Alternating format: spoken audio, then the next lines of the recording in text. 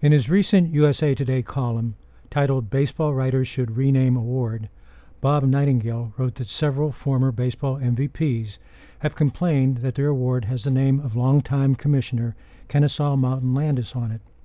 Landis, in his 25 years as commissioner, made no effort to integrate baseball and often was resistant to integrating the game. It was only after his death in 1945 that African Americans finally crossed baseball's color line. Nightingale also wrote that the Baseball Writers Association of America, whose members vote annually to decide baseball's MVP, need to step up and make their own internal change in response to the growing demand to remove representations of racism. He wrote, "It's time for the BBWAA to remove the name J.G. Taylor Spink, associated with the greatest honor given annually to a baseball writer." After pointing out that Spink, best known as the founder of the Sporting News, openly opposed the integration of baseball, Nightingale urged the BBWAA to change the name of its annual award to another influential baseball writer, such as Red Smith or Dave Anderson, Wendell Smith, or Shirley Povich. Given a choice from that distinguished group of baseball writers, my vote would go to Wendell Smith. He was a pioneer in the integration of baseball and a champion of civil rights, but he was also a victim, most of his life and career, of racial injustice. When Wendell Smith was playing American Legion baseball in Detroit, he pitched a 1-0 shutout in a playoff game. After the game, a Detroit Tigers scout signed Smith's white catcher, an opposing pitcher, but he told Smith, "I wish I could hire you, kid, but I can't." Smith was so hurt that he vowed to dedicate himself to the plight of African American ball players.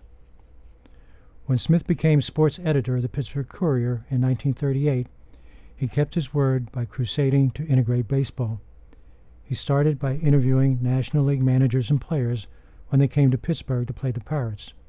Polling all 8 managers and 40 players, including Dizzy Dean and Carl Hubble, he found out that 75% believed that if an African American had the talent, he should be allowed to play in the major leagues.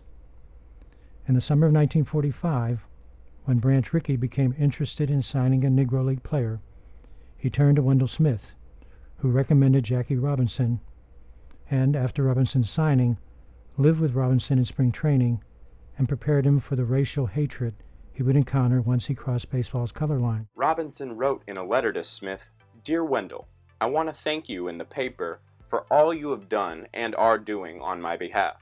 As you know, I'm not worried about what the white press or people think, as long as I continue to get the best wishes of my people." In 1948, a year after Robinson played in his first game with the Brooklyn Dodgers, Wendell Smith crossed his own color line when he became the first African American to become a member of the BBWAA. His membership came only after he pointed out that Lesnar Rodney, the sports editor of the Daily Worker, was a card-carrying member of the BBWAA, but not the sports editor of the Pittsburgh Courier. When Smith asked why a communist was qualified, but not a Negro, he received his membership card. Wendell Smith died in 1972 at the age of 58, just a month after the death of Jackie Robinson. More than 1,000 mourners, including many of Chicago's civic leaders, attended his funeral. Awards at Notre Dame University and by the Chicago baseball writers are presented annually in his memory.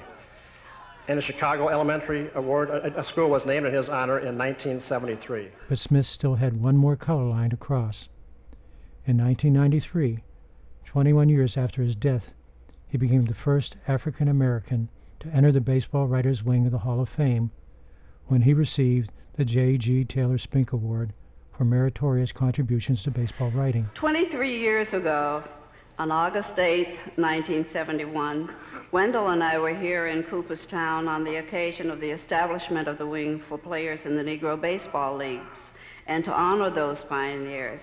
It has occurred to me that 22 years after his death, his peers remember his work and dedication to making the game of baseball a favorite pastime for every American. Because he was a very modest man, I am quite sure that it never occurred to Wendell that someday he would be honored as he is here today. The youth, who vowed to do something to help African American ball players overcome racial hatred and injustice after his own painful experience with baseball segregation had kept his promise. How fitting it would be to have the BBWAA's Award for Excellence named after Wendell Smith. This is Pete Peterson for Reading Baseball.